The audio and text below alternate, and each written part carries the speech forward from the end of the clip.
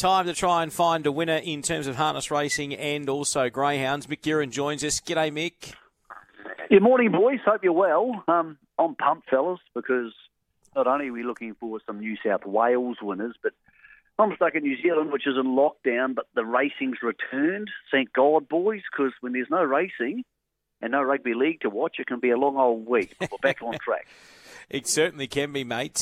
Tomorrow night at Menangle, we've got 8 races on the card. We've also got harness racing in New South Wales today. We've got a Group 3 on the card there tomorrow, though, at Menangle.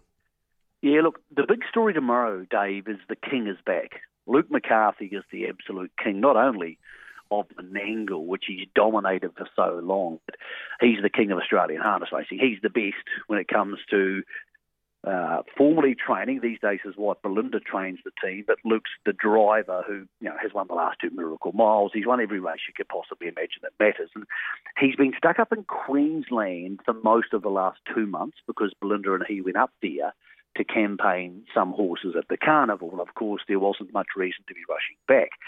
But he's come back and he's driving tomorrow night. Now, what we've seen in the last 2 to 3 months is Jason Grimson has had an incredible run with his horses, but it's also been a slightly softer school because you haven't had Luke and Belinda rolling out these horses with Luke driving them. That sort of starts a little bit tomorrow, and it's going to get a lot busier heading forward. So with the Grimson team being in huge form, as is Jack Trainer's team, Kerry Ann Morris was in good form last week, Cameron Hart has been tearing it up in the premiership, and then you chuck Luke back into this mix, it's going to be a lot of fun. And for those who follow the Gallops who don't follow the harness racing that much, and I don't say this lightly because James McDonald's a close personal friend of mine, but Luke McCarthy is the James McDonald of harness racing. He's that good. And I don't say that lightly because I know that a lot of the form analysts now work out that J-Max a 2-length advantage to a horse. I think with Luke it could be at least that much, if not better. So not saying he's going to clean sweep the card tomorrow. That's not going to happen.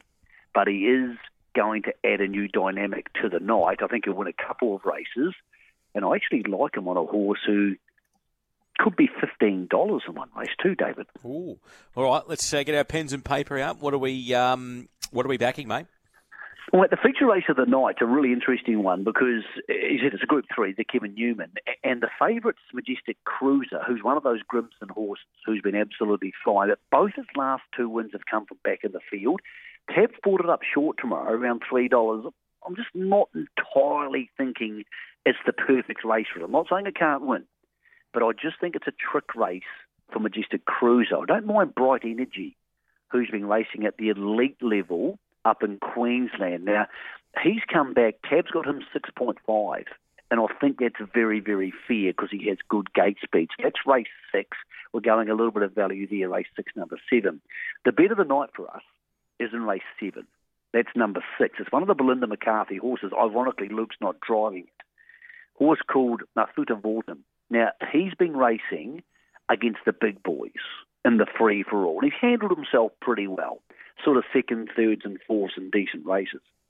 Drops back to a rating 95, but it's not a very strong rating 95. There's 2 95s on there tomorrow night, but this is not a strong one. He just falls into it beautifully. And more importantly, a lot of the horses in the race aren't in very good form. So he's our bestie. Race 7, number 6, Mafuta Vortem, the leg of the quaddie, obviously. I'm happy to go one out on him because I think the first leg of the quaddie is a little bit tougher, and I think the third leg's not, the second leg of the quaddie is a little bit tougher. So he's the bet of the night, Mafuta Vortem. The horse I mentioned earlier, which could be the chance to get something going at odds if you've had a bad day at the Gallops, we've all been there. First race is at $5.50. Horse called Always Rockin'. Now, Luke drives him. Now, on the odds they brought up on the website, he's got $21, but that's not the tab odds. I'll be more than happy between 12 and 15. Those odds aren't available yet, but I think he'll be around those sort of odds. Has been racing in decent fields. The favourite's going to be a horse called Mighty Flying Art, drawn Barrier 1, who deserves to be favourite, but he was beaten on his merits last week. If you're looking for a roughie, if you have a tough day at the Gallops tomorrow, boys, race 1 number 6, Always Rocking, could be double-figure odds, and you could get your chance. And then we get to one of my favourite things in racing. When I have a bet, as people know I do, I love a 2-horse race. I love a race where there's, in the market's view, only 2 winning chances. That's, to me, sexy, because I like to think, and often I'm wrong, I'm smart enough to make a case for one against the other and choose my bet. That's the last race tomorrow night. It's the Ainsworth A-Star Trotters Mobile. It's over the mile. What you have are 2 very different horses. Drop the Hammer has been around for a long time. One of the best trotters in New South Wales. He's had 72 starts for 26 wins. Last week he beat Tough Monarch, fair and square, in the same race. He's up against a horse called Funky Monkey, who has only had the 5 or 6 starts in New South Wales, won them all. Since joining Kerry-Ann Morris and Robbie Morris, it's just been on a tear. Won the Foundation final, has been to the trials twice in the last couple of weeks and won both those. So the market doesn't know how to price them up. It knows the ability of the Monkey, but Drop the Hammer's got the more proven record, and they've both got gate speed. I'm willing to go Drop the Hammer. I just think, in trotting more so than pacing, when you have those established, foolproof, good horses, and he's got gate speed, up against a horse in Funky Monkey who probably isn't here for a grand final and can't be race fit, even though the trials have been good, I'm always happy to go with the older, hardened Warrior. The market's got them very similar, sort of each a 2 flip of the coin. I think race 8, number 7, Drop the Hammer, is a better bet because he's actually got, believe it or not, 39 rating points on the other horse.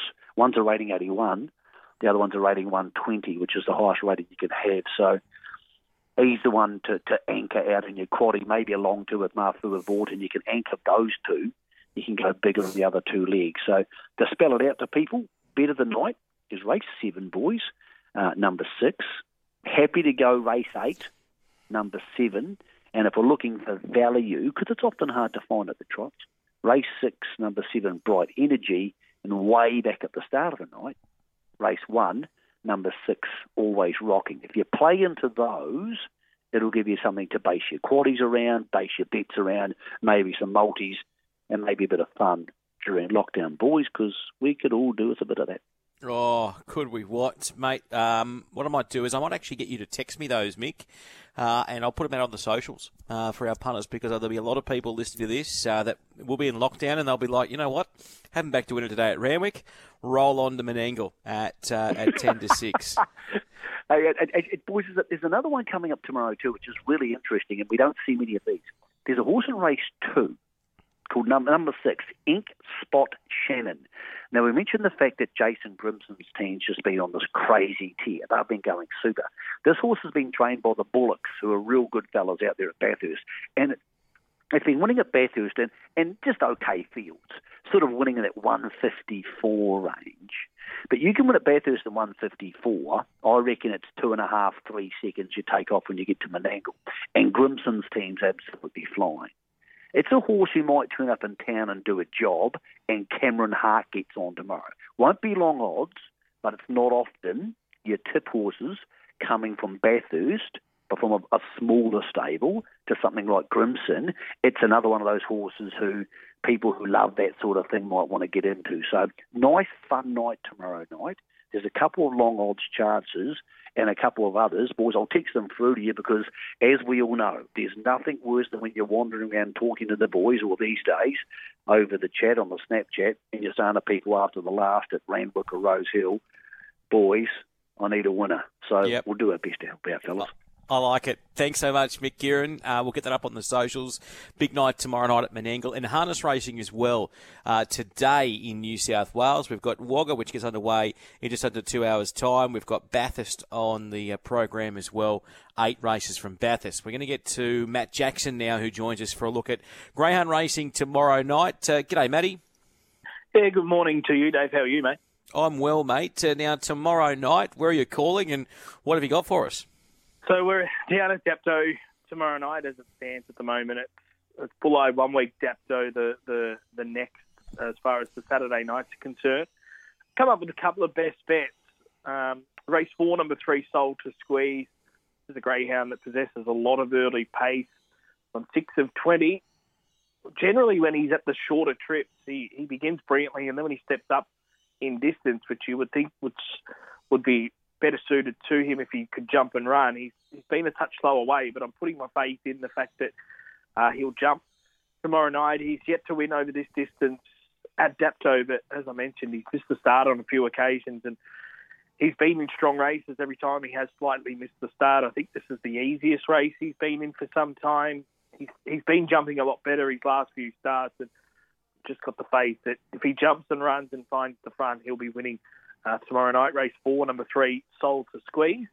And then my other best bet comes up in race 9, number 7, Zipping Nebraska. She's been beaten at her last 3, but she's been in really hot races, chasing home the likes of Sound of Silence and Super Estrada. She was beaten by Clardy Keeping, who she goes up against tomorrow night at Richmond last time. But I thought she had a few excuses, particularly early on in the race. She just never got clear running, and she's a greyhound that needs plenty of winding up. And when she got into the clear, it took her forever to get going, and she closed off strongly late. I think the outside draw will help her, the small field, and she's within striking range mid-race. I think she's the one to beat. Race 9, number 7, Zipping Nebraska. So race 4, number 3, Soul to Squeeze. Race 9, number 7, Zipping Nebraska, my 2 bets at Dapto tomorrow night.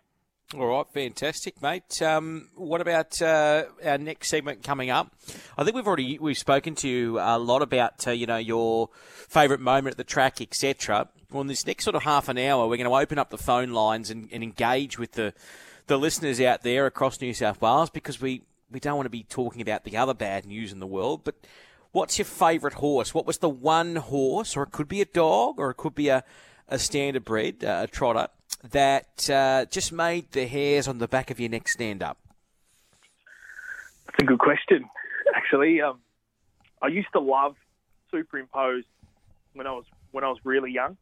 I remember he got beaten, I think it was the 91 Melbourne Cup by Let's Elope, and because I grew up on the New South Wales side of the border, and I used to go to primary school in New South Wales, and it wasn't recognised as a public holiday, even though we were on the border.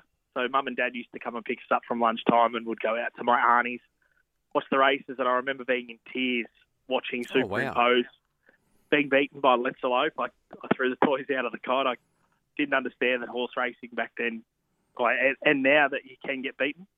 So toys are out of the cot. And yeah, I was in tears. But so he was the one when I was really young. But I think my favourite horse of all time was Courage Under Fire in the harness racing.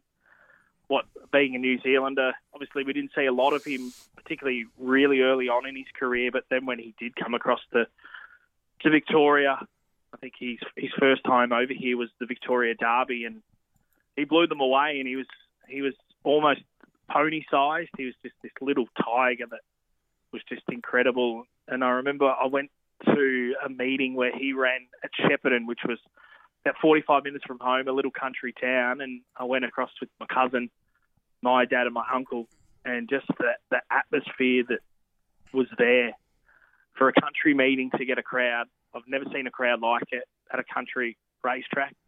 There was people everywhere. We were right on the fence. Like at his stall, there was hundreds of people just wanting to catch a glimpse of this little pocket rocket. And he basically, he didn't have a care in the world, stood there, head down, almost half asleep. And then when it came time for action, he was just incredible. Like this little horse who his legs just pumped 100 miles an hour, but gee, he was so good to watch. And it was a shame that when he got out of his 3-year-old year, he just had some foot issues that probably just halted him, and we didn't quite see the best of him as an older horse. But in saying that, he was still an incredible animal. But I think if he had stayed down, he might have been something very special, and we could have been talking about him as being the greatest harness horse of all time. Mate, I'll tell you what, even just hearing people talk about their favourite horse, it's like when you talk about, your most favourite moment in sport and stuff like that. And I remember the guys do it on the Big Sports Breakfast weekend with their sport topic, and also on the BSB with their talkback. I love it. So, mate, good luck tomorrow night at Dapto. And I tell you what, if you're not doing anything this next half an hour, Matty, listen in to Sky Sports Radio because we're going to open up, as I said, the phone lines. I want to hear, and on the text line too, 0419 767 272, your favourite horse of all time. And the horse, though, that just made the hairs on the back of your neck stand up. Give us a call, 1350 353, and we'll have some good radio coming up. Thanks, Matty. Cheers, mate. Enjoy your day.